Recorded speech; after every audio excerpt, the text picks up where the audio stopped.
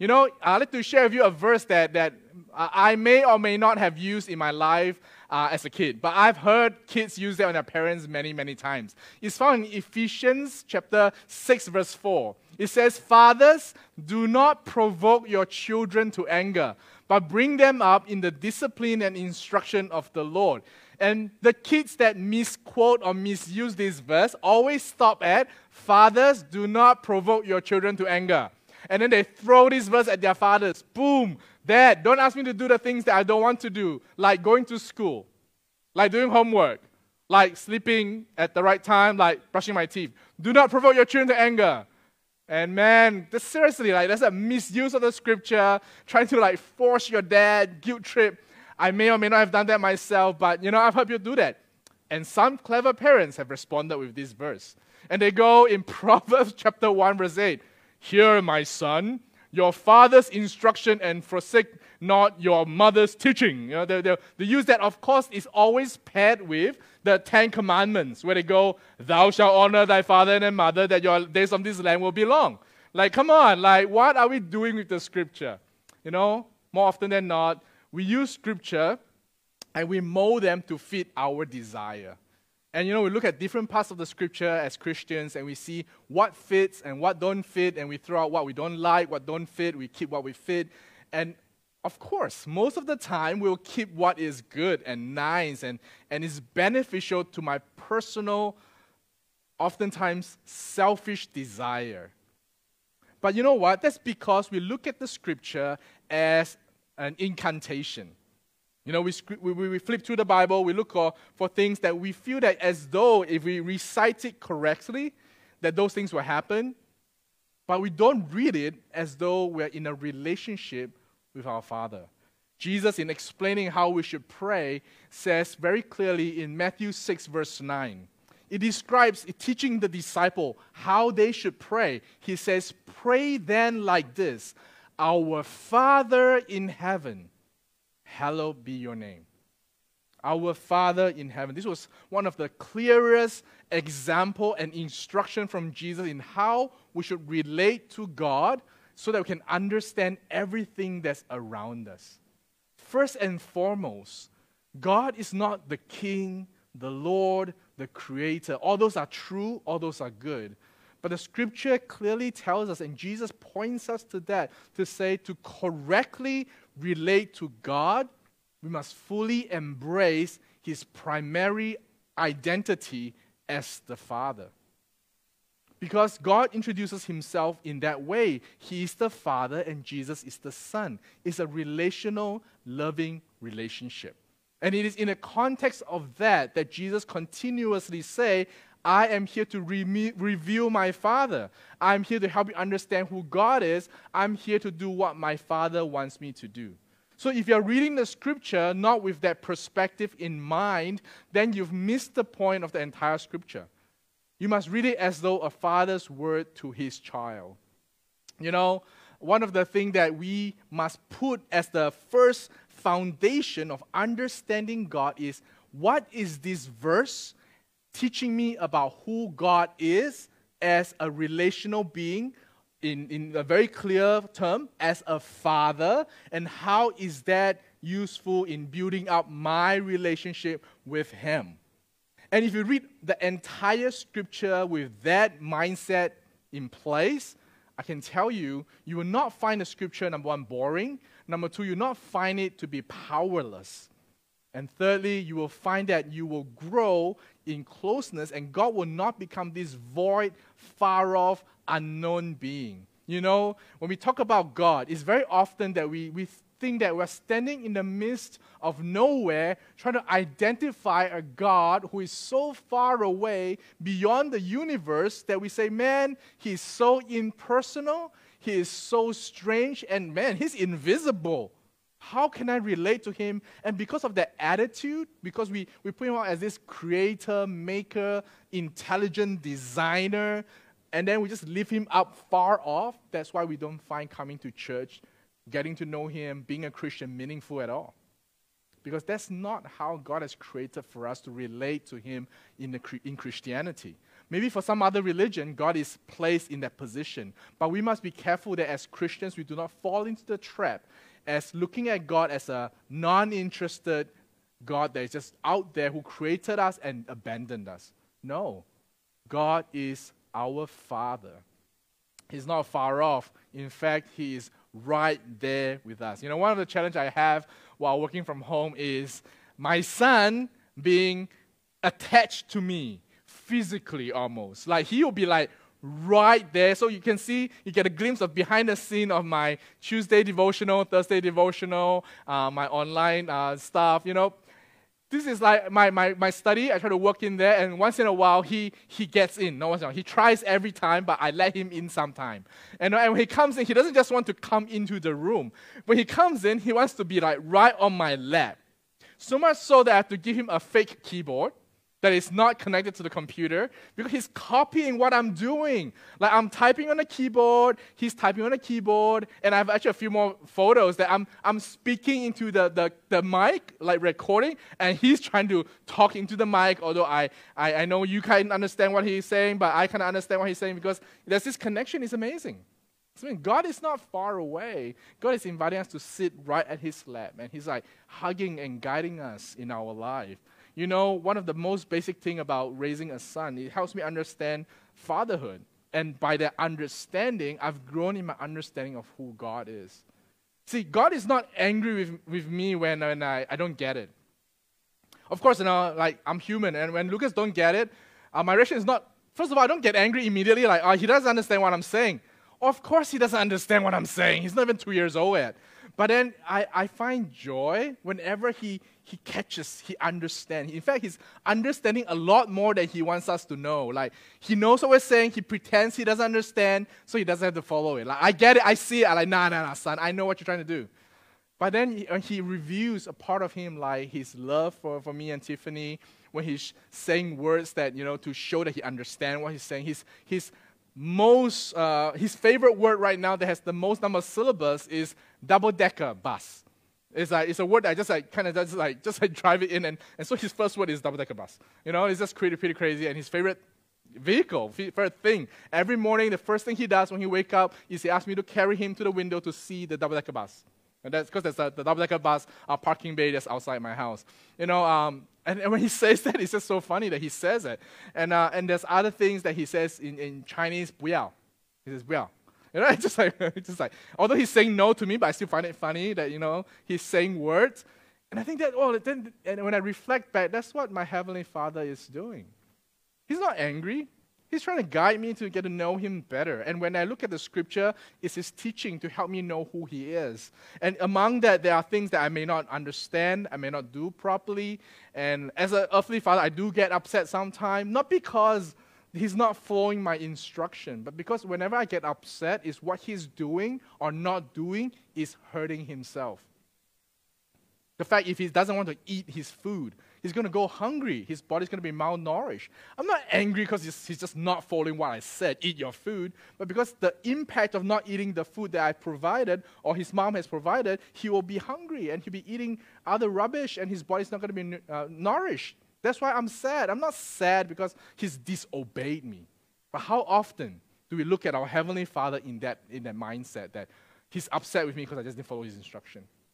No, His ultimate aim, His fundamental relationship with us is a Father, and the connection is love. It's love. I'm going to share with you what I've learned, and you may not apply totally, entirely, but I hope that it will help in how we can relate to our fathers better. And then I'm going to share that, and in that context, I'm then going to talk to the children. I'm going to talk to the children. How to love God or relate to Him better is very simple, very straightforward. The Scripture tells us that in order to know our Heavenly Father better, we need to love God with all our heart, mind, and soul. And in another verse, it says strength. But I'm going to talk about these three things today: heart, mind, and soul. So how, you ask me, Pastor James, how do I relate to my Heavenly Father? By loving Him with my heart. Let me share with you some of the things that I've learned over the years. First of all, I think we have to seek to understand His motive, His heart. What is driving him to give us the instruction he's given us in the scripture? Why is he writing all these things to us? What is his motive? His motive is not to control. Not to control. His motive is to love and see you become the best that you can be. It's like a coach who's training an athlete for maybe the Olympic Games. We're sad that the Olympics was delayed to next year, not this year, but circumstances, right? But as a coach, there are things that a coach will do that may not be physically and even at times emotionally pleasant when they're training. Like when I used to train as a swimmer, you reach a point when you're so tired and go like, I can't swim anymore, my arm is dead, and the coach says, no, 10 more laps. And you're like, you don't care about my pain? He does. At least for my coach, I know he does. Because of his pushing and challenging me, I realized that I could swim further and quicker. The motive of our Heavenly Father in asking us to follow what He says in the Scripture is because He loves us. Secondly, to love God with our heart is to understand His passion. What is He excited about? What is He thinking about all the time? And you know what it is? You and me. That's what consumes His mind. It's the blessing of His children. It's how His children will be good, not in behavior, but good in essence. That they'll receive the best. I can tell as a father, that's what I think about. What can I do or not do that will give my child good or the best? And next is His desire. God's desire is not that we become robots that follow His instruction without questioning. His desire is that all His children will grow up. See, as cute as Lucas is, right? I look at his old photos and I'm like, oh, he was so cute when he was first born. He was so cute when he was 3 months old. There is not an inch, although sometimes I do say it, and Tiffany says that, but we don't want him to remain as that. If he's a 3-month-old forever, I'll be very scared. I'll be like, oh, something's wrong. I want him to grow, and I appreciate the perfectness of each stage of his growth. And I want him to keep growing and growing and growing and growing. That's my desire, and that's our Heavenly Father's desire. Now I'm going to speak to the children. Children, are you loving your earthly father with the same ideology? Are you loving your earthly father with your heart? Are you seeking to understand his motive? Are you seeking to understand his passion?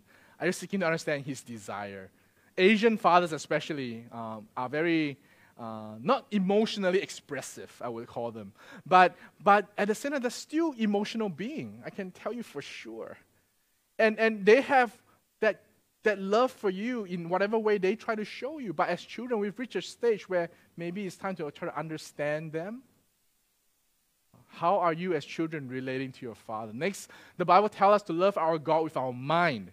This is the part that most of us actually don't struggle with, that we just know God intellectually, knowledgeably.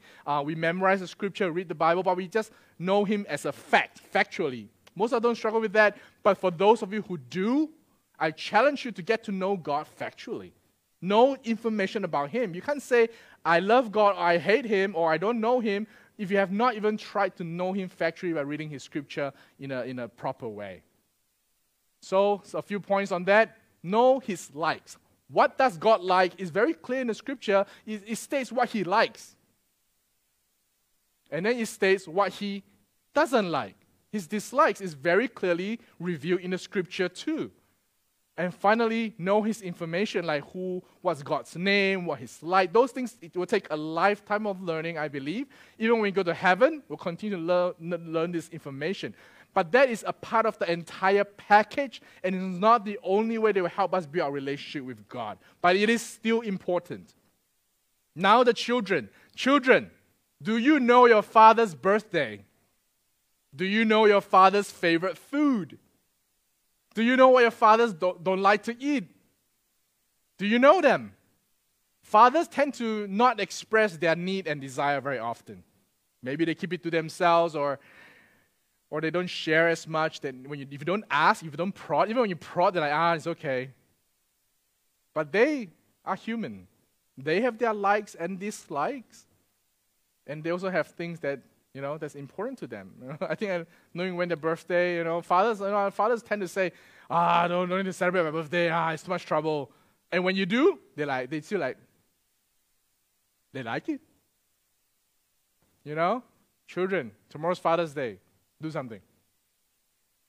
Next, to love God with all our soul. Our soul. The soul in the scripture is not a translucent spiritual thing that exits your body when you die. You can't find that in the scripture. And it's weird. Like, why? Why do you want to be that existent? It's not ghost. The soul in the scripture is very clear. The breath of God, the physical body, when these two combine, is a living soul. It means your entire being, everything that you are. So what does it mean in a practical term to get to know God with our soul? Be with Him. Yes, I know God is omnipresent. He can be everywhere. He's always with you. He's in your heart. But that's being with Him and then allow Him to be with you. There's people who hang out.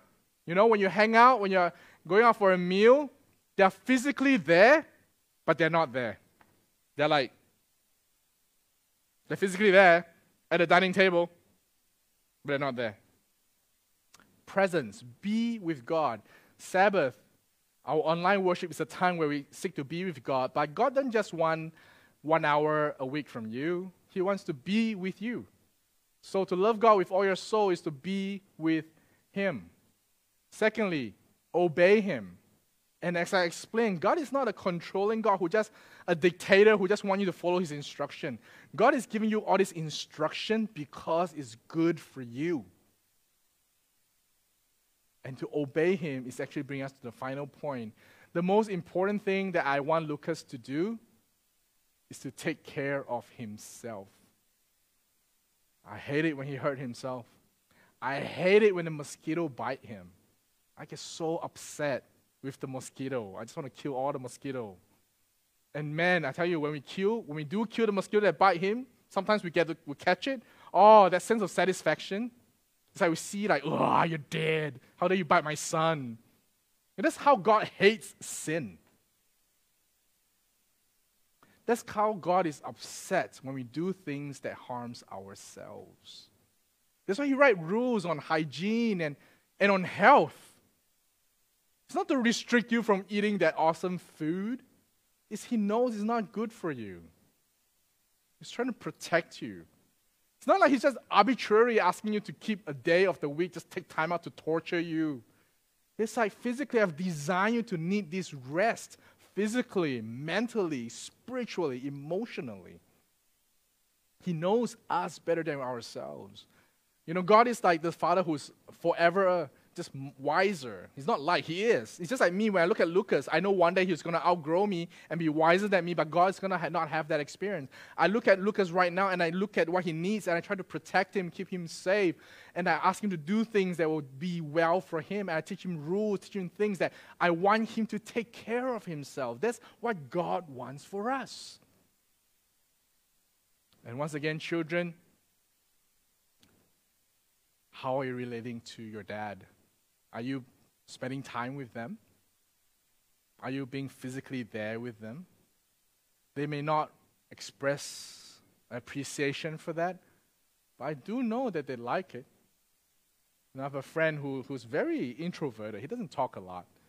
And his kid also just sit there with him. And when I go hang out sometimes, I used to hang out with them, the kid would just sit there beside him, and it's very funny, his arm would touch the dad's arm, and he'd just sit there and read a book. And the dad would sit there and read a book. Mind you, a friend is visiting, and the dad is reading a book. That's how introverted my friend is. But they have this best experience, and I'm just like, should I go home, man? He's just like, no, just stay. I'm like, okay. So over the years, I just got used to it. I just they're reading a book, I'm just sitting there, and just talking. And he'll respond when he feels like he wants to. And then, I thought I was just wasting my time, but many years later, he told me, man, bro, we hang out so much last time. It was such an awesome experience. I'm like, really? Okay. And I think that's also how he related to his son. Both are just like being together. And also, like children, take care of yourself. Your parents may give you instruction now. They're not God, and they may err, but most of the time, I know their instruction is out of a goodwill, out of love, out of care. It may not make sense sometimes, It may make sense sometimes, but just think through it. But at the end of the day, just ultimate desire for them is for you to take care of yourself. Take care of yourself. And let them know that you're safe. That's why parents want to hear calls from their children who are overseas. Because they just want to know that they're okay. So children, this weekend, take time to show your fathers that you love them with your heart, with your mind, with your soul. We're going to a time of closing song, and as we meditate upon what I shared, and as Jeff lead us in the closing song, let's think about our Father, our earthly one, and our heavenly one.